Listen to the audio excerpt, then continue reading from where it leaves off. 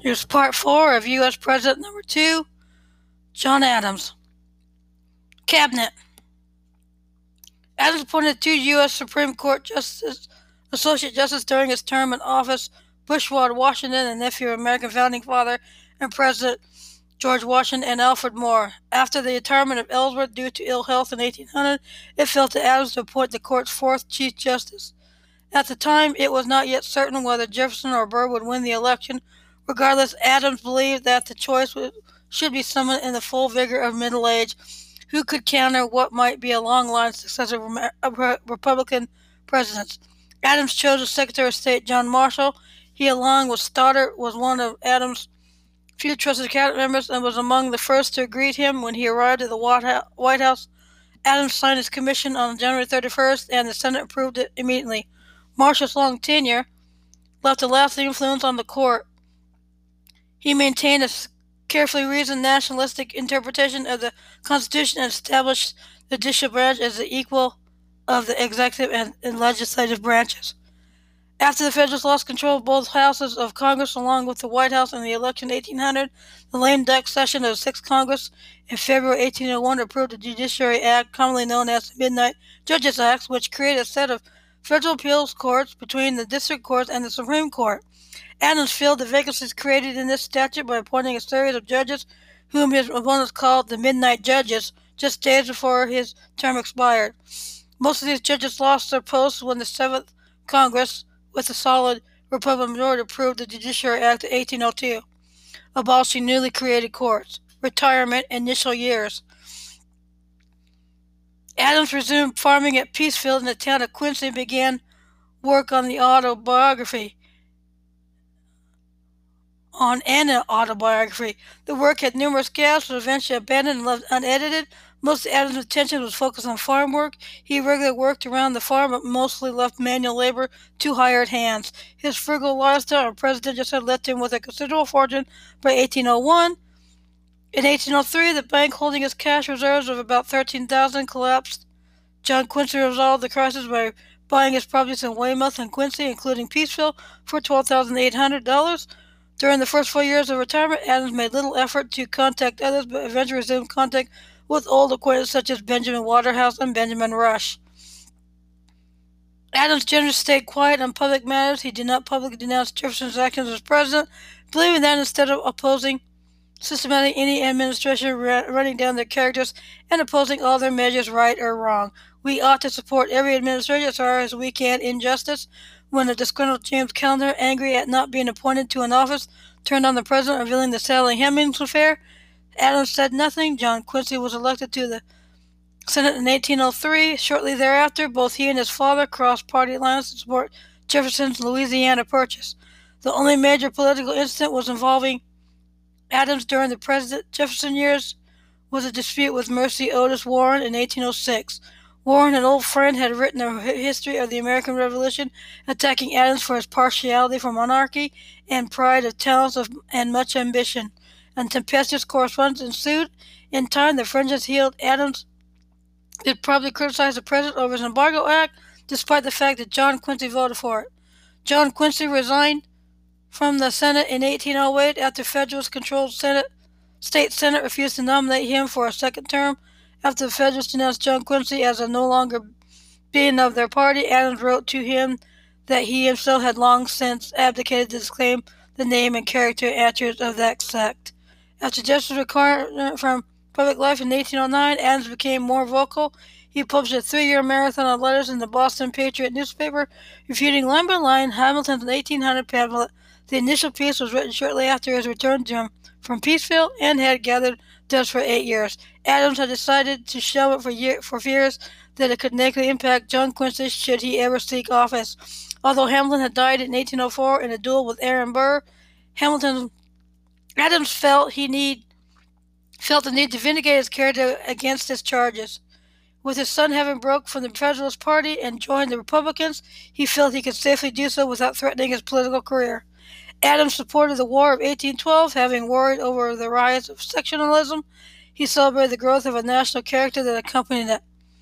Adams supported James Madison for re-election to the presidency in 1812.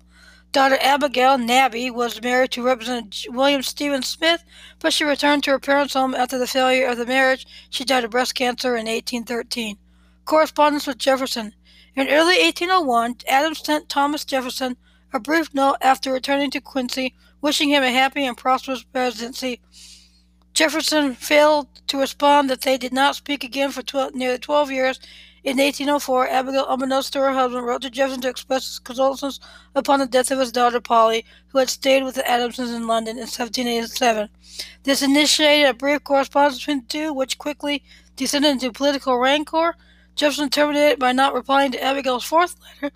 Aside from that, by 1812, there had been no communication between Peaceville and Monticello since Adams left office. In early 1812, Adams reconciled with Jefferson that the previous year had been tragic for Adams. His brother-in-law and friend Richard Cranch had died, along with his widow Mary, and Nabby had been diagnosed with breast cancer. These events mellowed Adams and caused him to soften his outlook. Their mutual friend Benjamin Rush, a fellow signer of the Declaration of Independence, who had been corresponding with Bullock, encouraged them to reach out to each other. On New Year's Day, Adams sent a brief, friendly note to Jefferson to accompany a 2-volume collection of lectures on historic by John Quincy Adams. Jefferson replied immediately with a cordial letter, and the two men revived their friendship, which they sustained by mail. The correspondence that they resumed in 1812 lasted the rest of their lives and has been hailed as among their greatest legacies of American literature. Their letters represent an insight into both the period and the minds of the two revolutionary leaders and presidents. The missives lasted 14 years and consisted of 158 letters, 109 from Adams and 49 from Jefferson. Early on, Adams repeatedly tried to turn the correspondence to a discussion of their actions in the political arena. Jefferson refused to oblige him, saying that nothing new can be added by you or me to what has been said by others and will be said in every age. Adams made one more attempt, writing that you and I ought not to die before we have explained ourselves to each other. Still, Jefferson declined to engage Adams in this sort of discussion. Adams accepted this, and the correspondence turned to other matters, particularly philosophy and their daily habits. As the two men became older, the letters grew fewer and farther between. There was also important information that each man kept to himself. Jefferson said nothing about the construction of a new house, domestic turmoil, slave ownership, or poor financial situation, while Adams did not mention the troublesome behavior of his son Thomas, who had failed as a lawyer and become an alcoholic, resorting afterwards to living primarily as a caretaker at Peaceville. Last years and death. Abigail died of typhoid on October 28, 1818, at their Quincy home, Peaceville. The year 1824 was filled with excitement in America, featuring a 4-way presidential contest which included John Quincy. The Marquis de Lafayette toured the country and met with Adams, who greatly enjoyed Lafayette's visit to Peaceville. Adams was delighted by the election of John Quincy to the presidency. The results became official in February 1825 after a deadlock was decided in the House of Representatives. He remarked, "No man who ever held the office of president would congratulate a friend on obtaining it."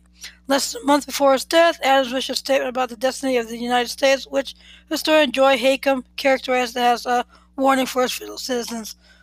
"My best wishes in the joys and festivities and the solemn services of that day on which he completed the 50th year from his birth of the independence of the United States, a memorable epoch in the annals of the human race, destined in future history to form the brightest or the blackest page, according to the use or the abuse of those political institutions by which they shall, in time to come, be shaped by the human mind."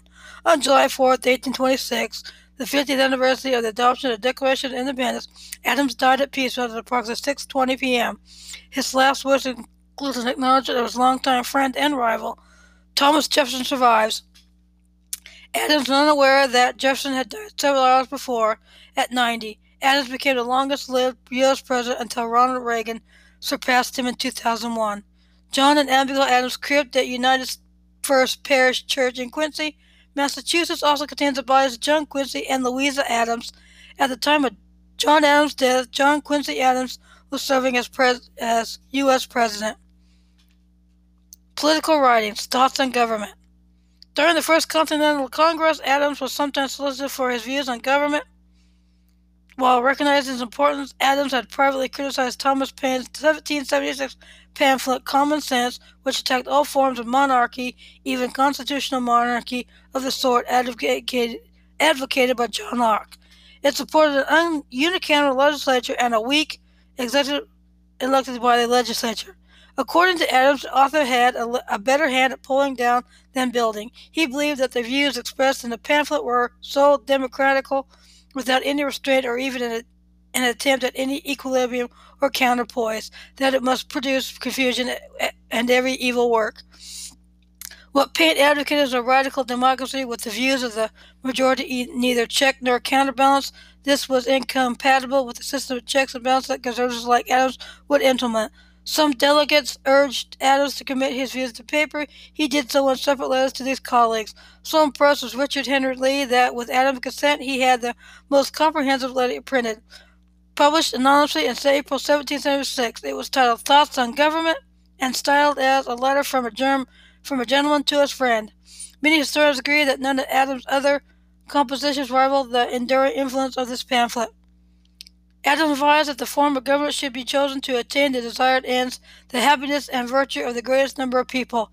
He wrote that there is no good government but what is a republican, that the only valuable part of the British Constitution is so because the very definition of a republic is an empire of law and not of men. The treatise defended bicameralism for a single assembly is liable to all the vices, follies, and frailties of an individual.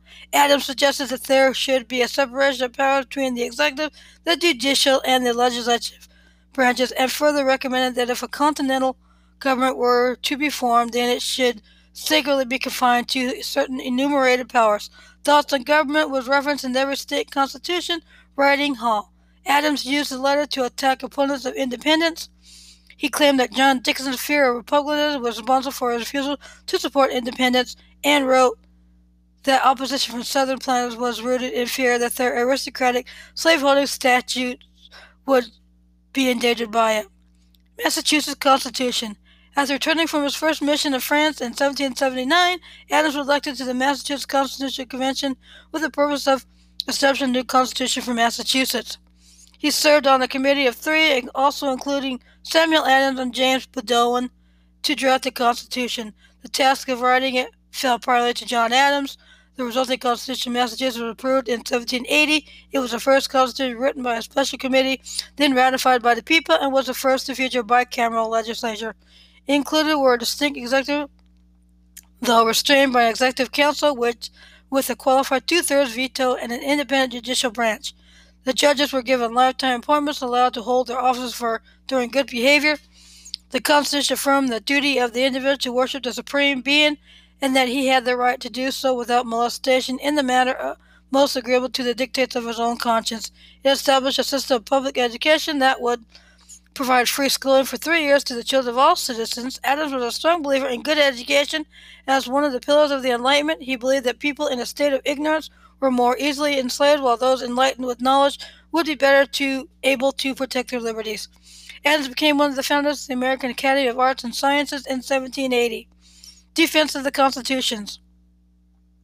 Adams' preoccupation with political and governmental affairs, which caused considerable separation from his wife and children, had a distinct familiar context which he articulated in 1780.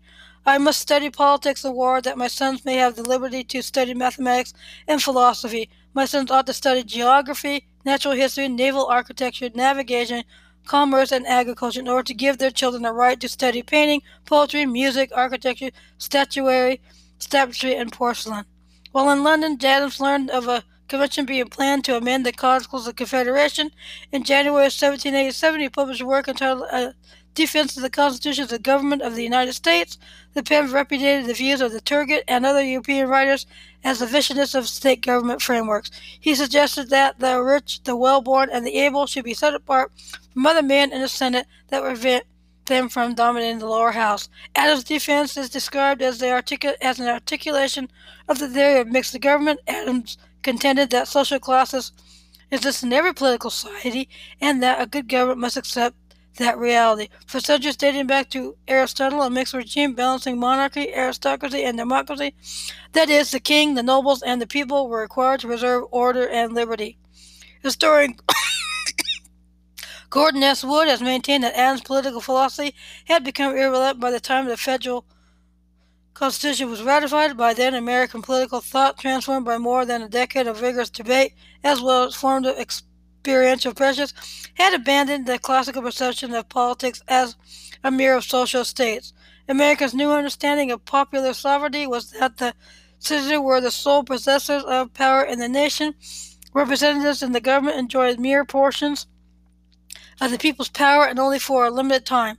Adams was thought to have overlooked this evolution and revealed his continued attachment to the older version of politics, yet Wood was accused of ignoring Adams' peculiar definition of the term republic and his support for a constitution ratified by the people.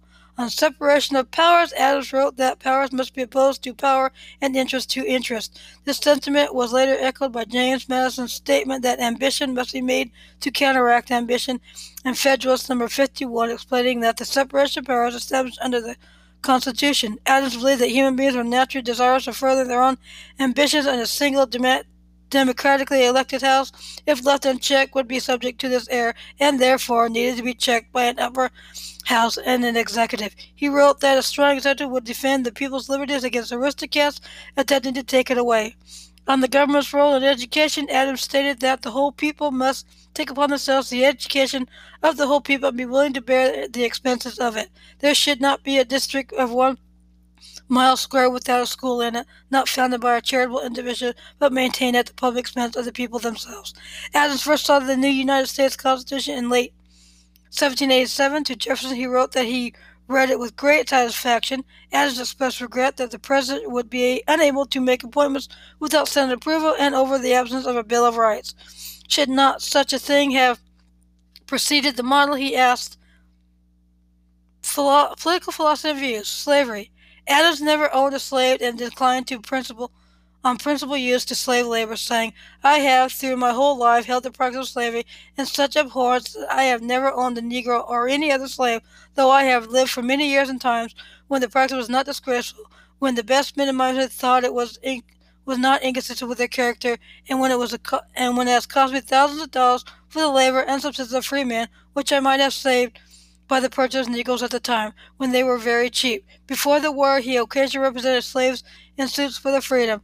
Adams generally tried to keep the issue out of national politics because of the anticipated Southern response during a time when unity was needed to achieve independence. He spoke out in 1777 against a bill to emancipate slaves in Massachusetts, saying that the issue was presently too divisive and so the legislatures should sleep for a time. He also was against the use of black soldiers in the Revolution due to opposition from Southerners. Slavery was abolished in Massachusetts about 1780 when it was forbidden by implication in the Declaration of Rights that John Adams wrote into the Massachusetts Constitution. Abigail Adams vocally opposed slavery. Accusations of monarchism. Throughout his lifetime, Adams expressed controversial and shifting views regarding the virtues of monarchical and hereditary political institutions. At times, he conveyed substantial support for these approaches, suggesting, for example, that hereditary monarchy or aristocracy are the only institutions that can possibly preserve the laws and liberties of the people. Yet at other he distanced himself from such ideas, calling himself a mortal and irreconcilable enemy to monarchy, and no friend to hereditary limited monarchy in America. Such denials did not assuage his critics, and Adams was often accused of being a monarchist. Historian Clinton Rossiter portrays Adams not as a monarchist but a revolutionary conservative who sought to balance republicanism with the stability of monarchy to create ordered liberty. His 1790 Discourses on Davila, published in the Gazette of the United States, warned once again of the days of unbridled democracy. Many of these texts were scurrilous, including suggestions that he was planning to crown himself king and grooming John Quincy as heir to that throne. Peter Shaw has argued that the inevitable attacks on Adams, crude as they were, stumbled on a truth that he did not admit to himself. He was leaning toward monarchy and aristocracy as distinct from kings and aristocrats. Decidedly, sometime after he became vice president, Adams concluded that the United States would have to adopt a hereditary legislature and a monarch, and he outlined a plan by which state conventions would appoint hereditary senators, while the national one appointed a president for life. In contrast to such notions, Adams asserted in a letter to Thomas Jefferson If you suppose I have never had a design or desire of attempting to introduce a government of king, lords, and commons, or in other words, an hereditary executive or an hereditary senate, either into the government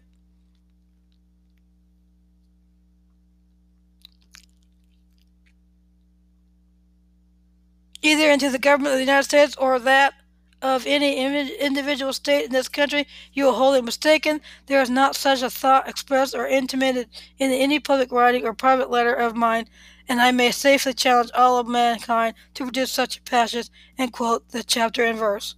Accordingly to Luke Mayville, who Adams since has two strands of thought, practical study of past and present governments, and Scottish Enlightenment thinking concerning individual desires expressed in politics.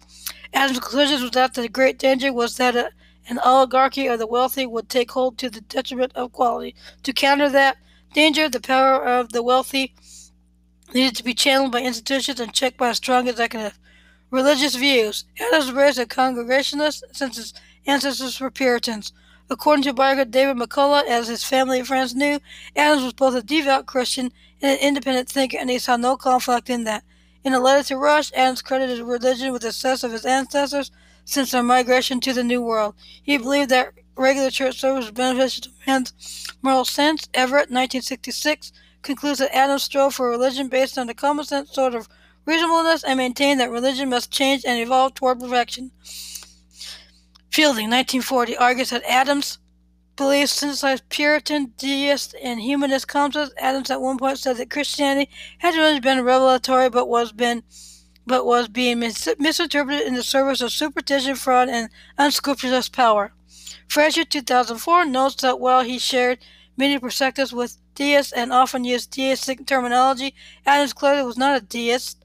Deism rejected any and all supernatural activity and intervention by God. Consequently, deists did not believe in miracles or God's providence. Adams did believe in miracles, providence, and to a certain extent the Bible as revelation. Fraser argues that Adams' theistic rationalism, like that of the other founders, was a sort of middle ground between Protestantism and deism. In 1790, Adams denounced Thomas Paine's deistic criticisms of Christianity in the Age of Reason, saying the Christian religion is above all the religions that ever prevailed or existed in ancient or modern times, the religion of wisdom, virtue, equity, and humanity. Let the blackguard Paine say that what he will.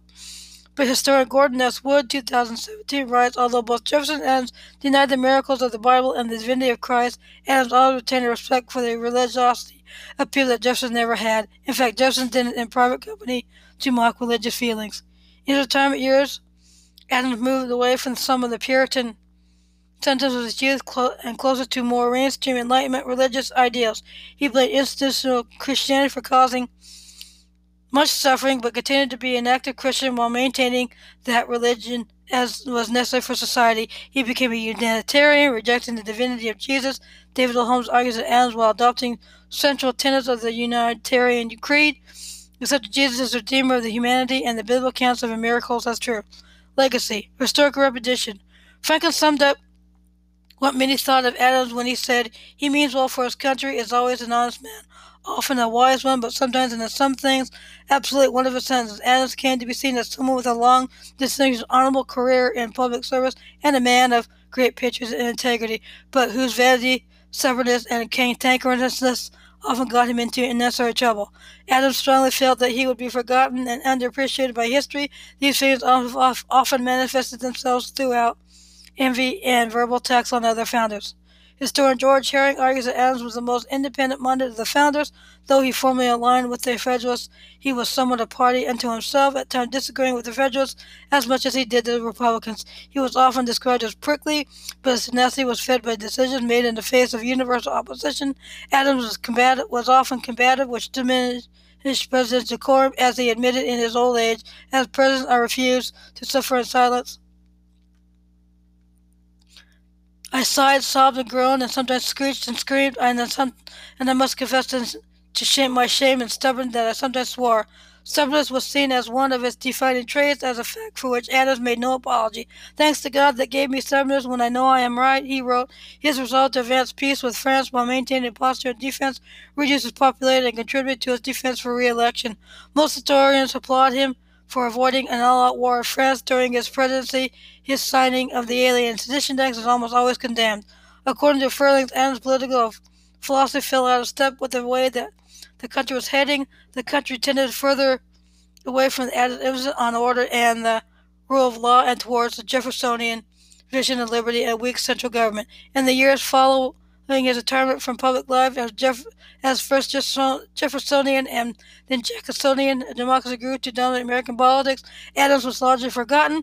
When his name was mentioned, it was typically not in a favorable way. In the 1840 presidential Whig candidate William Henry Harrison was attacked by Tennant on the false allegation that he had once been a supporter of John Adams. Adams was eventually subject to criticism from states' rights advocates. Edward A. Pollard, a strong supporter of the Confederacy during the American Civil War, singled out Adams' writing. The first president from the North, John Adams, asserted, essayed, and put into practice the supremacy of the national power over the states and the citizens thereof. He was sustained in his attempt to tempted usurpations by all the New England states and by a powerful public sentiment in each of the Middle states. The strict constructionists of the Constitution were not slow in raising the standard of opposition against the pernicious error. In the 21st century, Adams remains less well known than many America's other founding fathers. McCullough argued that the problem with Adams is that most Americans know nothing about him. Tom Leopold, the senator, wrote in 2001 that Adams remembered as that guy who served a single term as president between Washington and Jefferson, as a short, vague, somewhat rotund man whose stature seems to have been dwarfed by his lanky colleagues. He has always been seen, Furley says, as honest and dedicated, but despite his lengthy career in public service, Adams is still overshadowed by the dramatic military and political achievements and strong personalities of his contemporaries. Gilbert Chinard, in his 1933 biography, Adams described the man as staunch, honest, stubborn, and somewhat narrow.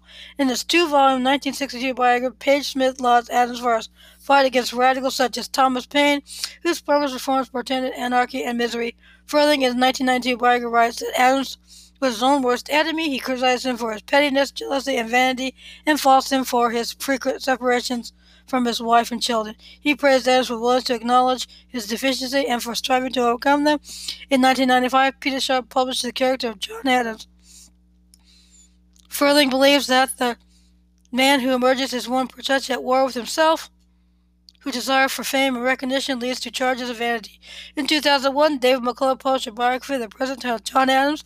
McCullough lauds Adams for consistency and honesty, plays down or explains away his more controversial actions, such as a dispute over presidential titles and the pre-dawn flight from the White House, and criticizes his friend and rival Jefferson. The book sold very well and was very favorably received, and along with the Furling biography, contributed to a rapid resurgence in Adams' reputation. In 2008, a miniseries was released based on McCullough biography, featuring Paul Giamatti as Adams.